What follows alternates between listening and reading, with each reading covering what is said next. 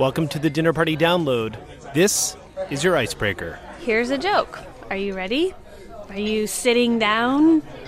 Do you have some tissue handy in case you need it because of the tears that will roll down your face due to laughter? Okay. Why does Waldo always wear stripes? Because he doesn't want to be spotted. I'm Brendan Francis Newnham. I'm Rico Galliano, and from APM, American Public Media, this is the Dinner Party Download, the culture show that helps you win your dinner party. You just got a joke from film and TV actress Judy Greer. Trust us, you've seen her in something before. That's right. And you'll be hearing more from her later. Plus, we'll speak with comedian Amy Schumer about the new season of her show on Comedy Central. Also coming up, documentarian Errol Morris on the unknown known, and we milk almonds. Magnifying glass not included. Detail work. So let's get started with some small talk. All week long, you've been hearing these headlines. A massive earthquake rocks the coast of Chile. A late surge has pushed enrollment in Obamacare over the top. David Letterman leaving The Late Show. It's been great. You've been great. The network has been great, but I'm retiring. Now for a story you might not have heard. We are speaking with John Spong. He is a senior editor at Texas Monthly, the wonderful magazine. John Spong, what story are you going to be talking about at parties this weekend? Dateline, Baytown, Texas. 14-year-old Annie James walked out of her apartment building last week, noticed that there was a police car parked illegally in a fire lane in front of the building, and so she took it upon herself to write a ticket out on what appears to have been Big Chief notebook paper, ripped it off the pad, and put it under the policeman's windshield wiper. And she was immediately arrested for harassing a police officer. I hope she wasn't. Was she tased? Is that the story? No, she lucked out that way. That actually is the cutest part of it. She asked for $10. The fee was $10. That was the fine she imposed? The police officer actually went and got her a gift card from Toys R Us for $20. Toys R Us matched it, and so now she has $40 to spend, presumably on plastic guns or something like that. Yeah, I was going to say. A budding cop. Her mother's in plastic handcuffs for serving broccoli right now. Where does it end?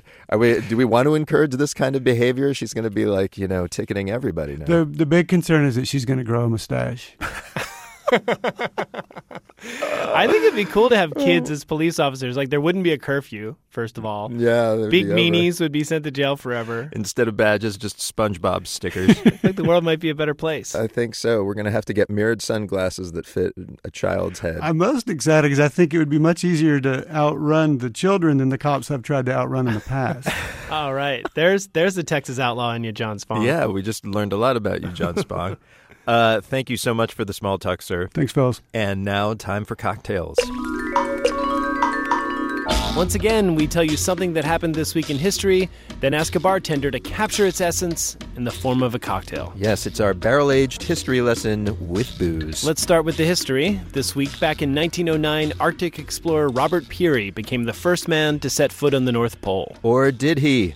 Michelle Philippi tells the tale. Forget Ali versus Frazier. The biggest fight of the 20th century was Robert Peary versus Frederick Cook.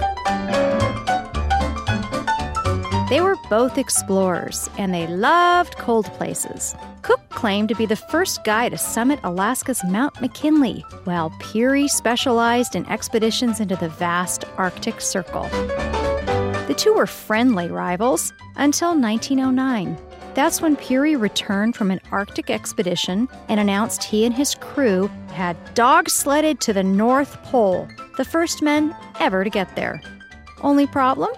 Just weeks before, Cook had returned from a long Arctic expedition and announced he'd reached the pole a year earlier.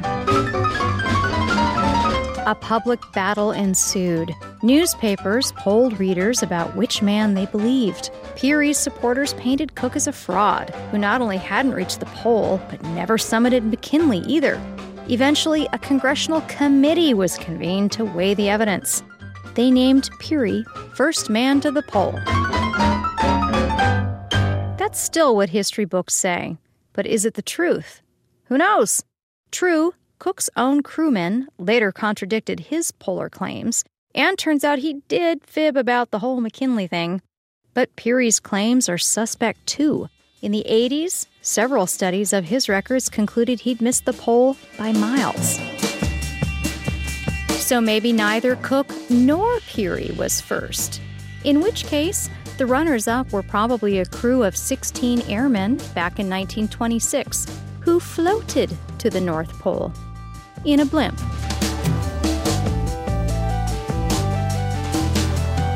So that was the history lesson. Now it's time for a drink to pair along with it. I'm joined by Bob Picorni. He is bartender at Lavelle's Bistro in Fairbanks, Alaska, which is pretty much as close as we can get to the Arctic Circle and still get a cocktail. Is that fair to say, Bob?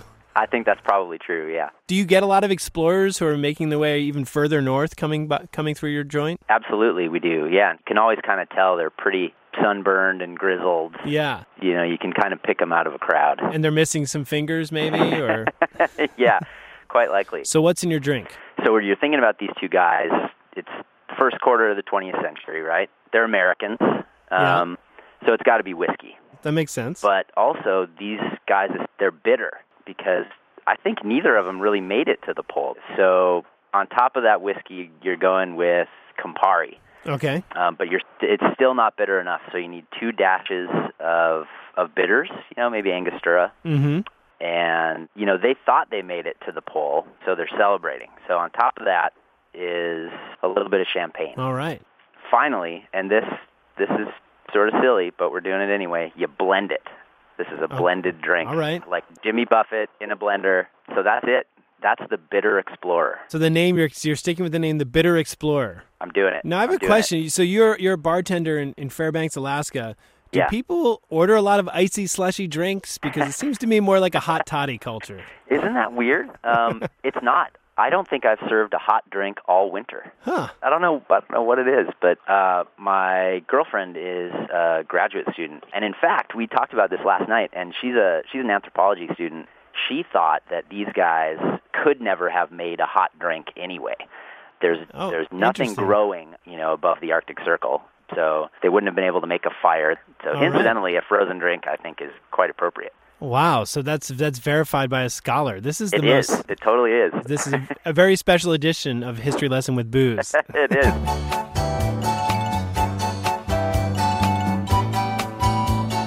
So, Rico, I don't have an anthropology degree. That's true. But I seriously doubt that either explorer had a blender with them. So I think there's a case to be made against blended drinks as well here. Yeah, the historically accurate version of that drink would have been whiskey.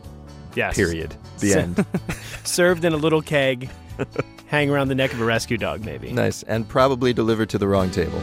Wasting away again in Margaritaville.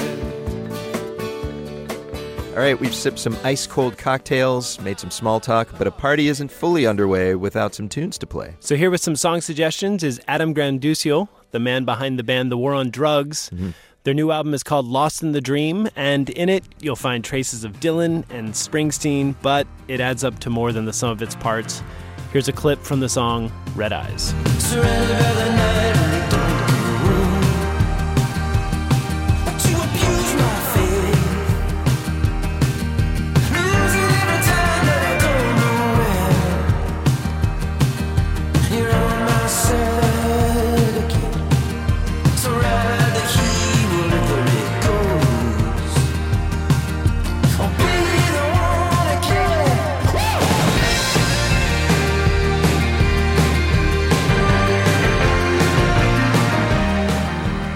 So that's a taste of the band The War on Drugs. We asked Adam to list songs he would spin at his ideal party. Hey, this is Adam Granduciel from The War on Drugs. Our new album is on Secretly Canadian.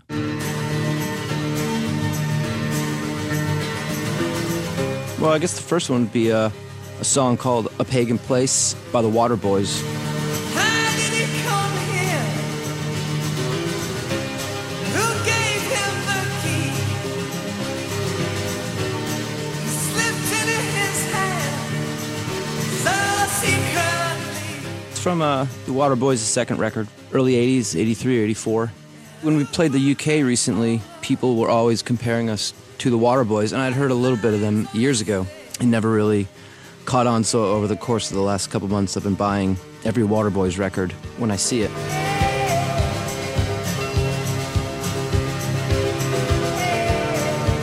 They invented the term the big sound, and that was what they categorized as this record and the one after it. Just the production was really, really big, and I think a lot of bands around that time took a lot of cues from the way that those two Waterboys records sounded.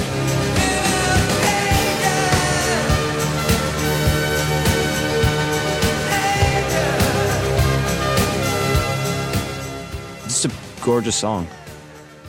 So maybe that would be something. Definitely not for the end of the meal, because that's when that's when you'd put on this other song I'm going to say.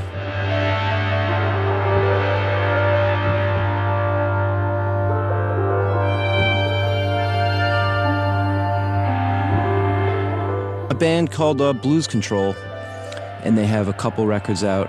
The one song that I always loved by them is called Migration, and it's from Blues Control, Blues Control. And they're an instrumental band. I don't know if they'd be called instrumental or new age would probably be what they would like to be called. I've taken a lot of cues from a lot of their stuff over the years. There's two people in the band, Leah, who plays piano, and then Russ plays like guitar and does all the cassette sampling, running everything through amps, but it's really pretty and really like lush and really thick. It's got like just a lot of heart to it. At the end of the meal, this is what comes on, and everyone kind of lets the turkey sit in and just lean back on the couch and, you know, maybe have a cigarette or maybe make some tea or some coffee. Let me see. Well, there's a song from Roxy Music called 2HB, which Bryan Ferry wrote for Humphrey Bogart. Oh, I was moved by your scream. Celluloid pictures of living. Your death could not kill our love for you. Bryan Ferry and Humphrey Bogart do have some personality similarities. Or I think Bryan Ferry looked up to Humphrey Bogart a lot for, I think it's probably something to do with his class, you know, like his just like general mystique. Here's looking at you, kid. Celebrate, yeah. Here's looking at you, kid. Wipe away the tears. This is probably the one actually at the end of the night when everyone's putting their coats on, you know, when you're helping your friends put their coats on. Right after, maybe 45 minutes after Blues Control. Everyone's finished their coffees and wipe the cake off their face.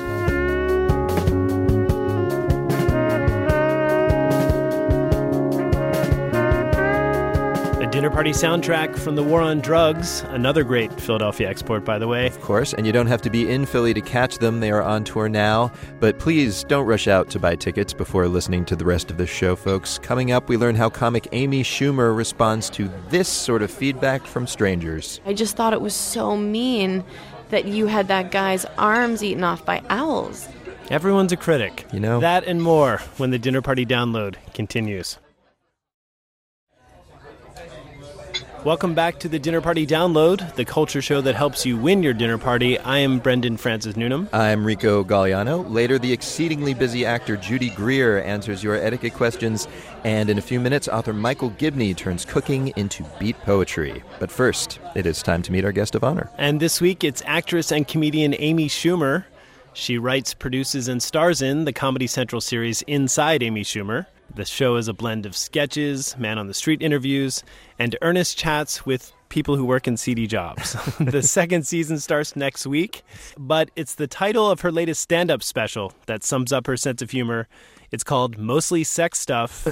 There you go. But in one of the new episodes of her show, I caught her referencing A Prairie Home Companion.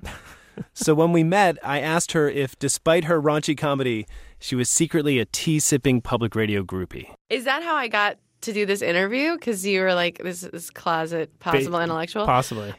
Yeah, I would say absolutely. The stuff that slips out of me is either like infantile, just a deep-seated like Muppets reference, or maybe kind of a New York fancy pants thing. And those are all parts of me. There is a part of me that is like kind of sorority girlish, drunk, promiscuous, but there is also a part of me that loves like just having some chamomile tea and reading. It's all in there. When you started your stand-up, did you maybe have a wider palette of subjects you covered, and then you kind of got more blue as you moved along? I think, well, it's so funny because I truly don't think of myself as blue. And even you saying like raunchy and these words, I don't associate them with my brand of humor. But I know that that's crazy. I wish I could. Here's how great. I would give you examples, but I can't even say them on the radio. I know. And I've learned that this year with the premiere coming out and last year, because when it's like, oh, let's like Letterman needs a clip or whatever. Yeah. And they're like, oh, what clip can they use? And we like could not find 40 seconds to show. Yeah. But it really is just, I just feel like I'm being truthful and honest. You know what? We did find a clip I think we can use on the radio. Congratulations. So this it's just me humming in the shower. How'd you guess? No, it's from a sketch from episode 1 where you play a totally oblivious and kind of callous woman named Amy Schumer. Uh-huh. Oh, I know her. Who gets an STD and desperately asks for God's help. And then God, played by the great actor Paul Giamatti, realizes he's bitten off more than he can chew with this woman. For me to undo your herpes, I have to create balance in the universe. You understand? Totally. I'd have to kill off an entire village in Uzbekistan. Yeah, whatever you think is best, do it. You'll also have to sacrifice something. Oh my God, name it. Okay. You need to stop drinking. Pass.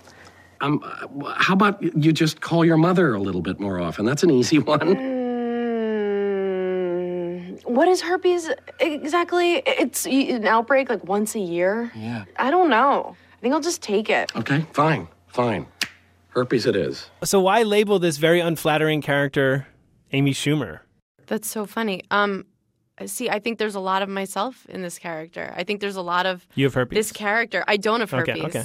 I'm living STD free, believe it or not. All right. That's for good now. To know. Mm-hmm. But the show's you're on tour right now. Yeah, sure, so we'll see what happens.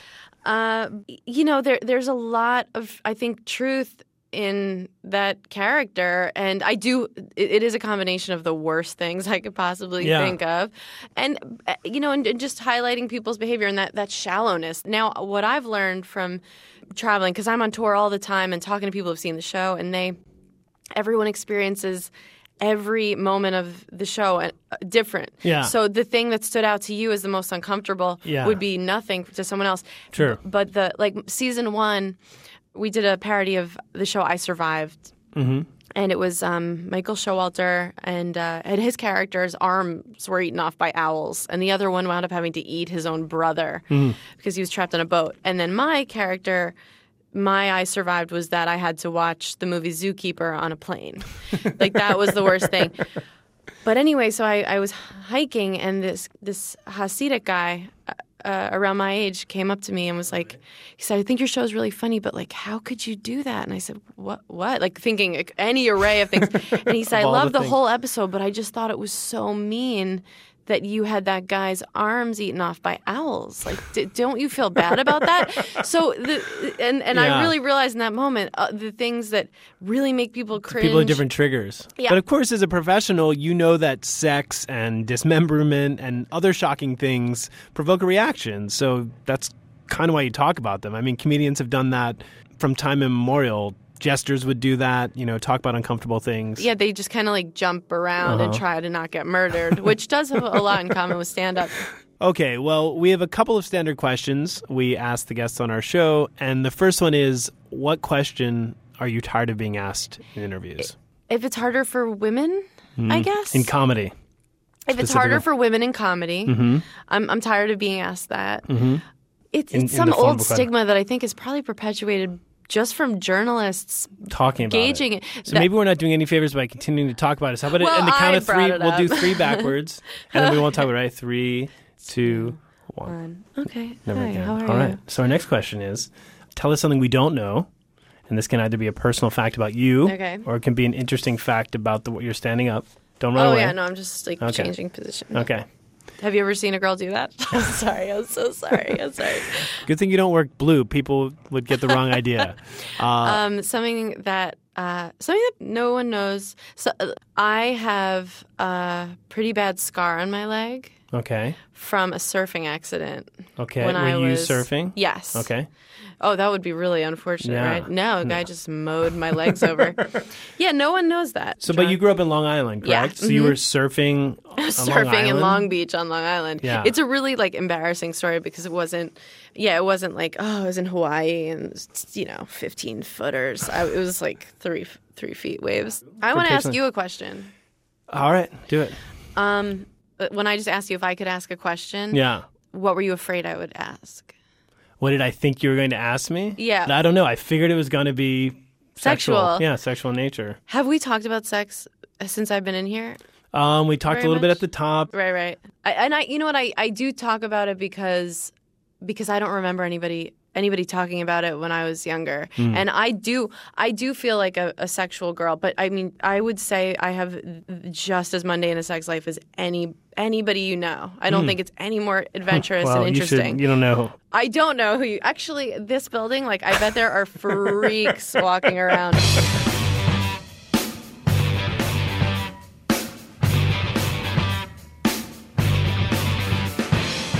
Enrico, the answer is sort of. I'm sorry, did I ask a question? No, but you were wondering, is Amy Schumer related to the Senator of New York, Chuck Schumer? Oh, Yeah. very interesting. And it turns out Senator Schumer is Amy's father's first cousin. Weird. So they are first cousins, once removed, but she's never really spent time with him, and she doesn't know if he's familiar with her work. Yeah. And I have a feeling if he was familiar with her work, he would remove himself further. Yeah, more than once.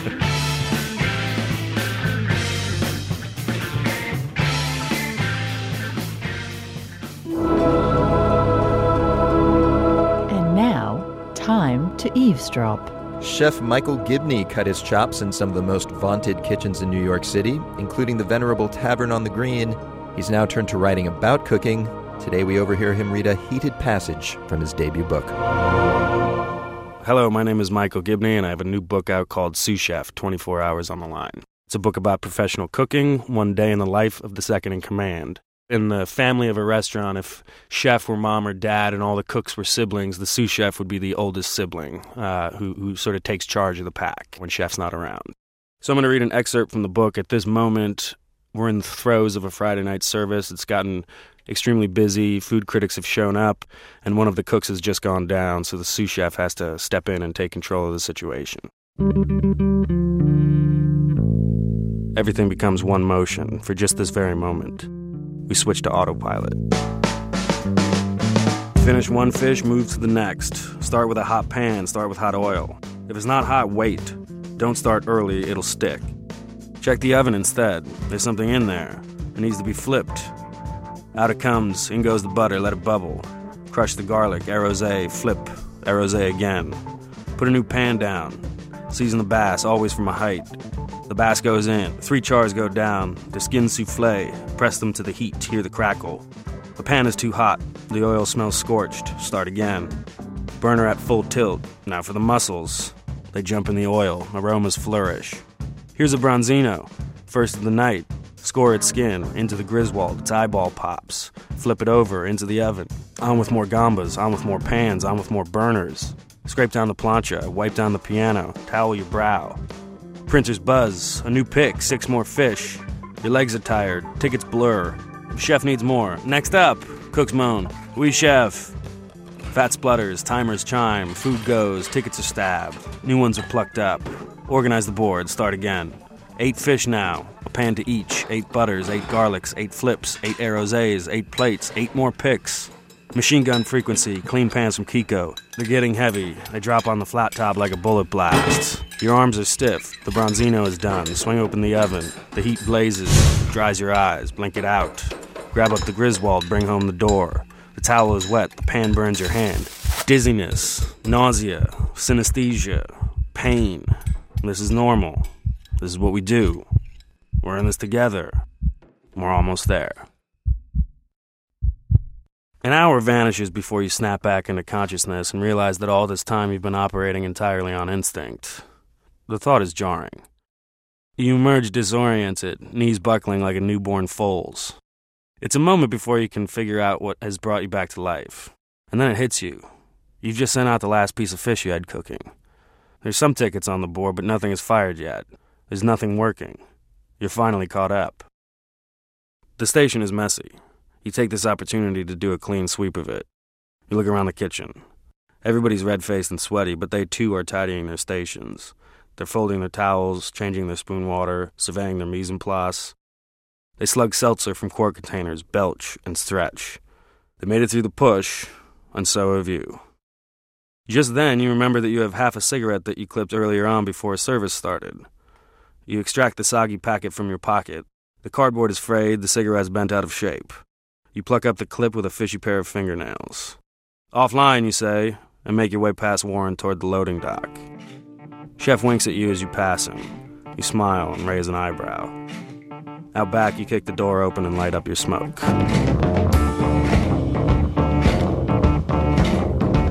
Chef-turned-author Michael Gibney. His new book is called Sous Chef, 24 Hours on the Line. And you are listening to the Dinner Party Download from American Public Media.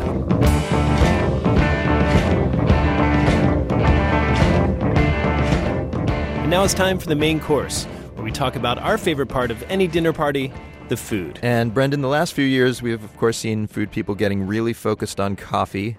Yes. The so-called third wave roasters and baristas, they obsessively perfect every detail of flavor and presentation. Basically acting like they've had too much coffee. It's go figure. Yeah. But meanwhile, what about the milk that goes in the coffee? Uh-oh, here we go. That's right. This week, the food blog Grub Street listed great cafes that serve great milk with their great coffee, one being Squirrel in Los Angeles, which even makes its own almond milk. I met with their manager and coffee trainer, Colleen King, and first off, I asked her what makes milk so great in coffee. I mean, I think that it's just the lactose and the fattiness. You know, there was a big trend with skim milk for a long time, but there's now a trend with whole, and the fattier milk, the better. And it's just that it complements that bitterness. All right, so what is the optimal... Let's start with dairy milk. What would be the optimal dairy milk to have with coffee? If you ask me, I want the fattier the better. When I worked in Chicago, I used a 5% milk, and I thought that was a lot of fat. But here we use Strauss barista milk, which actually has 12%. It's actually called barista milk. They make it specifically for baristas? Yeah, they're very good at branding.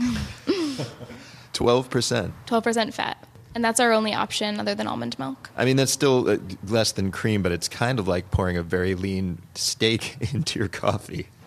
I guess it's as much about creating a rich texture as it is flavor at that point, though, right? Yeah, I would say so. I mean, you want the fat to complement the acid, and I mean, that's why you add milk in the first place. If you drink a skim milk latte, the texture is completely different. It almost tastes like you're drinking something that's watered down. All right, so let's turn then to almond milk. First of all, I should tell you I'm really happy to be talking to you about almond milk because I'm lactose intolerant. Perfect. I would not be able to try your other milks unless I was willing to sacrifice internal organs to the experiment. So what is almond milk? It seems to me like you would get oil out of an almond. So the process that we use is we use blanched almonds, and then we soak them from 2 to 12 hours. If you want it to be really rich, 12 hours. If you just want to get it done, you can do it for 2 hours. But you're basically soaking almonds, and so it's kind of like almond water. And then you blend the almonds with the water, and then it's strained through cheesecloth or muslin, and that's when you get the almond milk. And the straining's obviously to get the chunkiness out of it. Correct. But it's still mainly infused water, and you just said you don't want to add anything to water down coffee. I mean, the almond milk still has a higher fat content than skim because the goal of skim is to have pretty much zero fat. I see. So you've still got something in there. Exactly. Plus, I can drink it. That's the main reason. That's the goal. It occurs to me, though, there's been a lot of talk about different roasts creating very different flavors of coffee. You know, now you can approach coffee almost like wine. Does that mean that you could have a different milk for every type of roast? Yeah, I think that that's already happening. You know, when you go to a diner, they serve you really dark coffee, like a dark roast, and it's acceptable, you know, even for myself to just grab some heavy cream and just put it in there, and it's great. But, I mean, lots of cafes, including ourselves, we're only offering whole milk because we're serving a lot lighter coffee. So when I source coffees, I want them to be light and floral and balanced. So if I offered that heavy cream that I'm putting in my coffee at diners, then it would completely overpower it. It would be all cream and no coffee. Exactly. But then it becomes like, how complicated can our cup of joe become? Like, are we going to get to the point where we're going to have different types of wood stir for each roast of Colombian or something like that? Well, I think the goal for the coffee community is not even to have to add milk. But I mean, I wouldn't put it past someone to take it to that extent. So it's ironic that you guys seem to be going further than many to create creams to put into your coffee, but you personally would sort of have a goal of eliminating cream forever from the vernacular. Well, I think that it's enjoyable. I think that before we would buy specific woods to stir the cream into, we would eliminate the cream, I suppose. All right, so this is as far as it goes. No further complication. I cannot promise anything. I want to try this stuff. Can we go next door and try it? Yeah, let's go. So we're here in the cafe itself, and first of all, we're standing in front of your refrigerator unit, and we're looking at some of the milk. The barista milk that you mentioned earlier is indeed 12% fat. That is, for the record, 25% saturated fat you're putting in. We're going to fill you up. And now, in your other hand, you've got the almond milk, which is especially creamy looking. I must say, I'm used to almond milk seeming very thin, and you're like shaking this around in the jar, and it's really thick looking. Yeah, I mean, that's one of the reasons we love it, is because it's a really great texture. All right. So I've asked for a cappuccino, just a straight-up cappuccino with some of the almond milk in it. I would love to taste the barista's steak milk, but it will destroy me. So here we go. I'm going to take one sip of this. Lovely. It is much creamier than I'm used to. Is this steamed at all, or is it just poured straight in? Steamed. I mean, I can have you try it cold. It's pretty similar, but when you heat up milk of any kind, you're activating those sugars. So it actually makes it sweeter when you steam it? I'm not sure if it actually makes it sweeter, but it's definitely the perception of sweetness. When you have an iced latte, even with regular milk, it doesn't taste as sweet as if you steam it and have the exact same portions. This is delicious, but what do you think is the most important element for coffee? Definitely the water. The water, not the beans. I mean the beans, but coffee is 97% water. If you have really good coffee and you take the great water out of the equation and give bad water, the coffee will never be good. And so I guess that's really the element. But only when you're making the coffee, not after it's done. No skim milk. Not if I'm drinking it.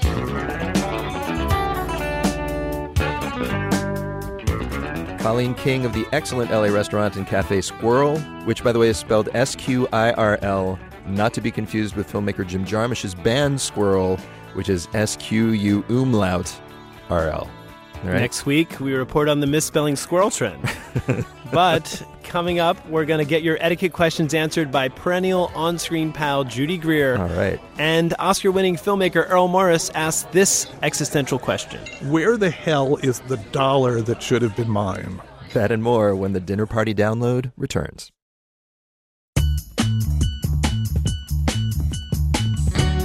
Welcome back to the Dinner Party Download, the show that gives you an edge in your weekend conversations. I'm Brendan Francis Newnham. I'm Rico Galliano. Thanks for joining us. In a few minutes, we will spin you a classic track from 60s Brit band The Marmalade. And coming up, we interview acclaimed documentary director Errol Morris. It's one of the most puzzling, frustrating interviews I have ever done. We should probably point out he's talking about his interview with Donald Rumsfeld, not our interview of him. Yeah, otherwise that would have been very rude of Errol. Speaking of which, it is time for a weekly etiquette lesson. Yes, each week you send in your questions about how to behave, and here to answer them this week is Judy Greer. She won wide acclaim for her role as the wife of a philanderer in the Oscar-winning movie The Descendants, but you've almost certainly seen her in one of her many, many, many character roles in movies and on TV shows like It's Always Sunny in Philadelphia and How I Met Your Mother. She also appeared in 10 episodes of Arrested Development, playing the character Kitty Sanchez. Do you remember that? Judy, you've been in so much stuff, you don't even remember what you've been in. I just know it was 10. I've never counted them before. That's what Wikipedia says. Judy just checks IMDb to see where she was last week. We're happy you're here this week, and you're here because you wrote a memoir. It's called I Don't Know What You Know Me From, Confessions of a Co-Star. It comes out this week. And Judy, welcome. Thank you. As the title suggests, you've been in a ton of these TV shows and movies, so you get a lot of puzzled looks of semi-recognition.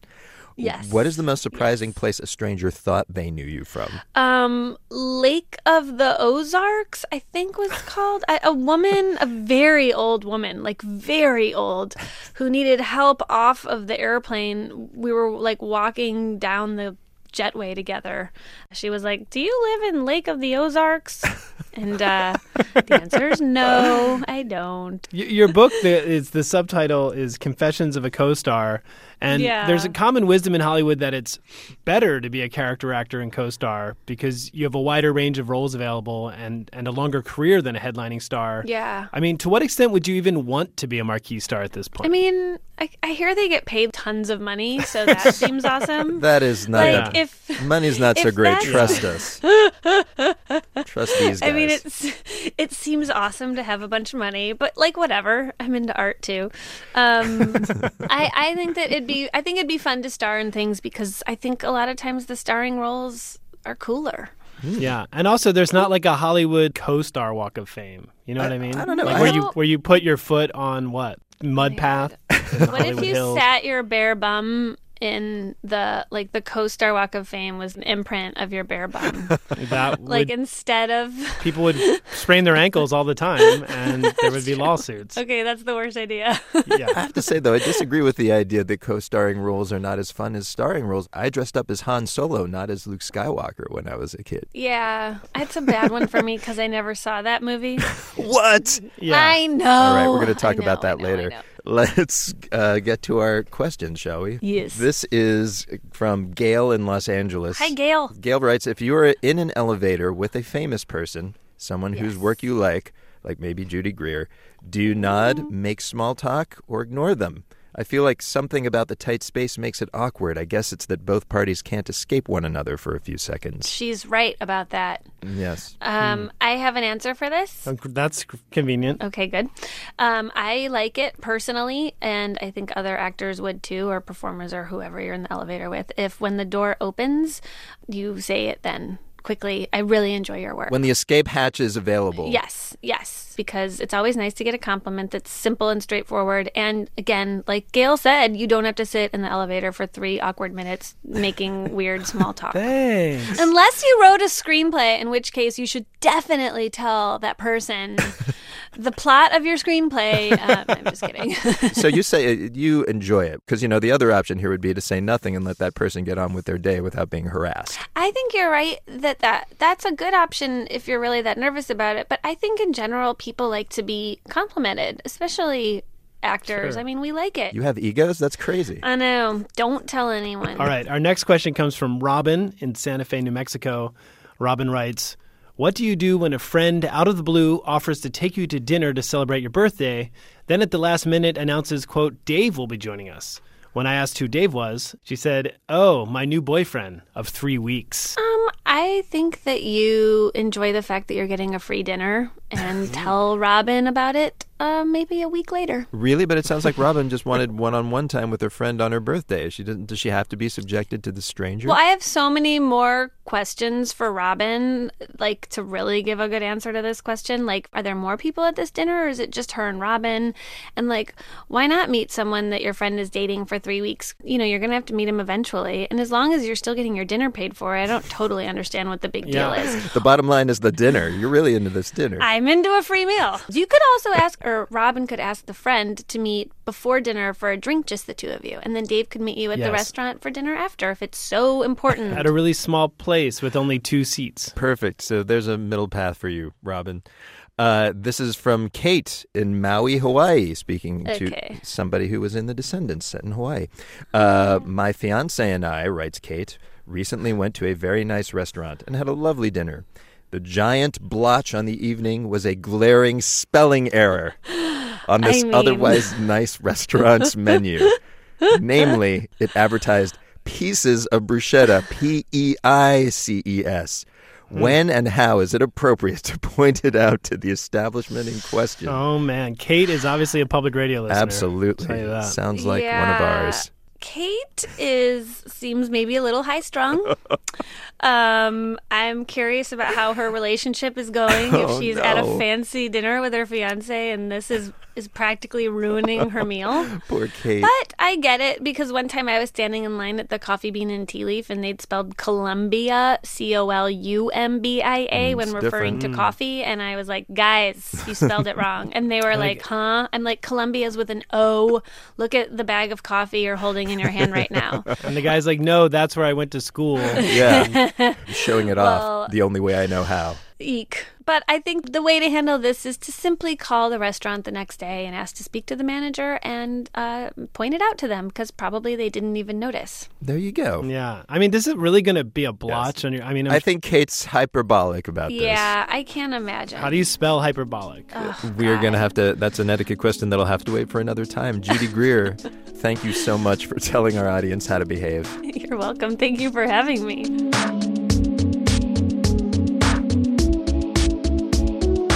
Judy Greer, her new memoir is called I Don't Know What You Know Me From, Confessions of a Co-Star. And you can hear her voice on the hit animated show Archer. Later this year, she'll appear alongside Andy Serkis in Dawn of the Planet of the Apes, and the list is impressive and just very long. Yeah, she may well be co-starring in your child's production of Billy Goat Gruff.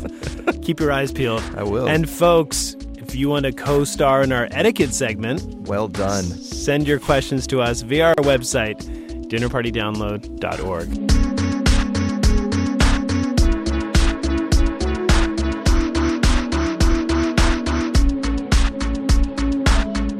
Errol Morris is one of the most respected documentarians working today. He directed the film version of Stephen Hawking's science classic A Brief History of Time. He solved the case of a man unjustly accused of murder in The Thin Blue Line. And he won the Best Documentary Oscar for The Fog of War. His new film is called The Unknown Known, in which he extensively interviews former Secretary of Defense Donald Rumsfeld. And Errol, welcome back to the show. Thank you for having me here. So this is your second film exploring the thoughts and the decisions of a Secretary of Defense during wartime. The first was Robert McNamara for The Fog of War, who of course served during the Vietnam War. Now Donald Rumsfeld. What about these people in that position? What is so interesting to you about it? Endlessly fascinating. Two men as different as two men could possibly be, and yet they both presided over disastrous policies. People will endlessly argue about this, but for me, Iraq and Vietnam are disasters. But why the Secretaries of Defense, for instance? Why not talk to, say, George W. Bush or any other cabinet member? Because for both Vietnam and Iraq, the Secretaries of Defense were the front men. They were the men selling the policies to the American people. So much so that the Vietnam War is often thought of not as Lyndon Johnson's war, but as Robert S. McNamara's war. Mm-hmm. 40 years later, Donald Rumsfeld is the front man for the war. The press conferences, the endless public appearances. When I think of Iraq, I think of Donald Rumsfeld. Do you like him? Because it's interesting. There's a sequence in this where you go into his backstory. He talks about his wife. I found myself liking him. I did some research on him. He was a major sponsor as a congressman of the Freedom of Information Act, which is something I'll bet you appreciate as a journalist, as do I. Yes. Do you like the guy? I do like him. And I should never forget how unbelievably cooperative Donald Rumsfeld was in the making of this movie. He came up to Boston multiple times, gave me tens of hours worth of interviews. He was unfailingly gracious. And yet I'm left with a feeling of deep unease. There's something missing. Which is? After I made The Fog of War, I was repeatedly asked, is he sorry? Well, the whole movie is about McNamara's guilt. Yeah. McNamara reckoning with that history that he was so much part of. At the heart of The Unknown Known is something really different. It's a man avoiding the history that he was so much part of, refusing to reckon with it or not even clearly seeing it at all. Yeah, there's actually a really interesting moment where you ask him about how, in the public's mind, Saddam Hussein and Iraq became conflated with Al-Qaeda and 9/11, although it's conclusively true that Saddam Hussein had nothing to do with 9/11. And you ask him, how did that happen? He says, the White House never had anything to do with that, and I never heard of that being the case. And then you cut to him at a press conference very clearly making that case that there is a connection between the two. What are you thinking in the moment that this obvious falsehood is dropped in your lap? What do you think he was thinking? That's at the very heart of the movie that I made. What is he thinking? Do you think that was on purpose? There are endless moments in this movie where I wondered, sincere, insincere, self-deceived, or lying. It's one of the most puzzling, frustrating interviews I have ever done. Really? And I've done a fair number of them over the years. But I am sure of one thing, that in the end, he just lost contact with reality. Although I should point out, the last time we spoke, I asked you a question that we ask all of our guests, which is to tell us something we don't know. And you said yourself that when it comes down to it, you can't really know yourself. You ask yourself questions, and it seems like you should be getting legitimate responses back, and yet you can't really trust them. Well, you think, my brain is sitting inside of my head. I should have some kind of special access to it. But it's not clear. So, but what I'm saying is, why does it surprise you so much that Rumsfeld perhaps doesn't maybe see his own internal contradictions? Well, I see internal contradictions all over the place in my own case. But for better or for worse, I'm always aware on some level of what I'm saying and how it will be viewed by others. I worry about it. Very early on in my interview with Donald Rumsfeld, he's talking about Saddam Hussein. He visited Saddam in 1983. And he describes him as a man who is worshipped by all of the people around him. People kowtow to him. The end result, in Rumsfeld's word, he becomes a man who is all pretend. And when he said this, I kept wondering, he's talking about Saddam Hussein, but doesn't he worry that people might think he's talking about Donald Rumsfeld? And the answer is no, not really. I would say that, all documentaries on some level are a search for the truth about something. You're trying to represent something correctly. They should be. Sure. And I know that you believe strongly that there is an objective truth out there on any given subject, but your movies often are about how difficult the truth is to uncover, how it's often obscured. And I'm wondering why that's such an important theme to you. Well, I tell a story at the beginning of my book, Believing is Seeing. My father died when I was 2 years old. I have no memories of him at all. All around the house were pictures of my father. And I always wondered, who is this man? Without ever really being able to answer the question. All kinds of conflicting accounts from my aunts and my uncles and my mother. But the feeling of an enduring mystery that I simply could not answer. There's another story that I think about often. It involved a kid who lived around the corner. Maybe I was 10, 11 years old. I had been obsessed with maps, looking at maps, studying maps. And my brother had told me this question you're supposed to ask people, which is further west, Los Angeles or Reno, Nevada? And people invariably think it's Los Angeles. So I bet this kid around the corner $1 that Reno, Nevada was further west than Los Angeles. And he took the bet. And I had to get the atlas out and show him clearly, you're wrong. There's a fact of the matter here. Reno is further west than Los Angeles. I'm sorry. And he started arguing with me. He said, well, lines of longitude don't cross the water. This map is distorted. And he would never give me the $1. Then the rest of your career has been looking for that $1. The rest of my career most certainly has been looking for that $1. Where the hell is the $1 that should have been mine?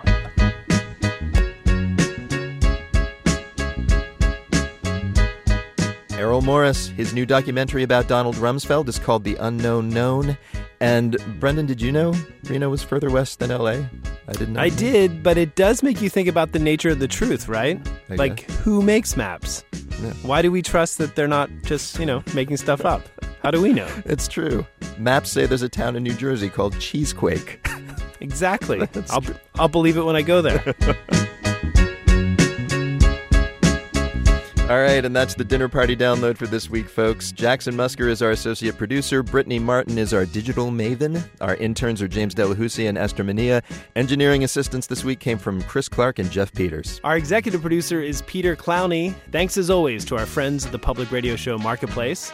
And now, before we leave you, it's time for One for the Road, a song to listen to on your way to are returning from this week's dinner parties. This week, Iyad Karkoudli, a well-loved LA club DJ and a very special guy, passed away.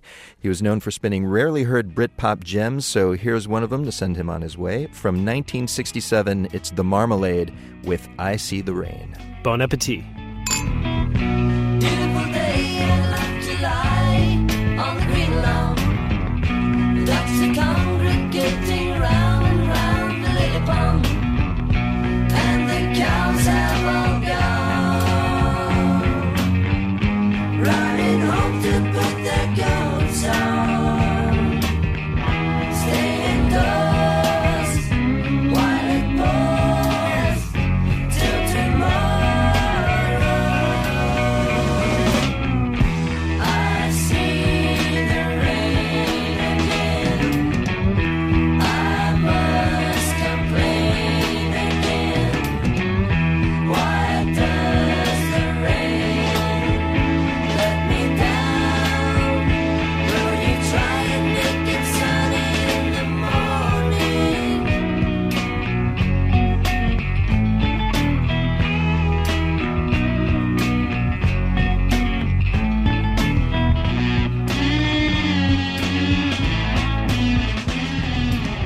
That's the Dinner Party Download. I'm Brendan Francis Newnham. I'm Rico Galliano. Thanks for listening. Hey, who's that? Sorry? The woman behind the control board. She looks familiar. That's Judy Greer. She's our new engineer. Oh, yeah. She's great.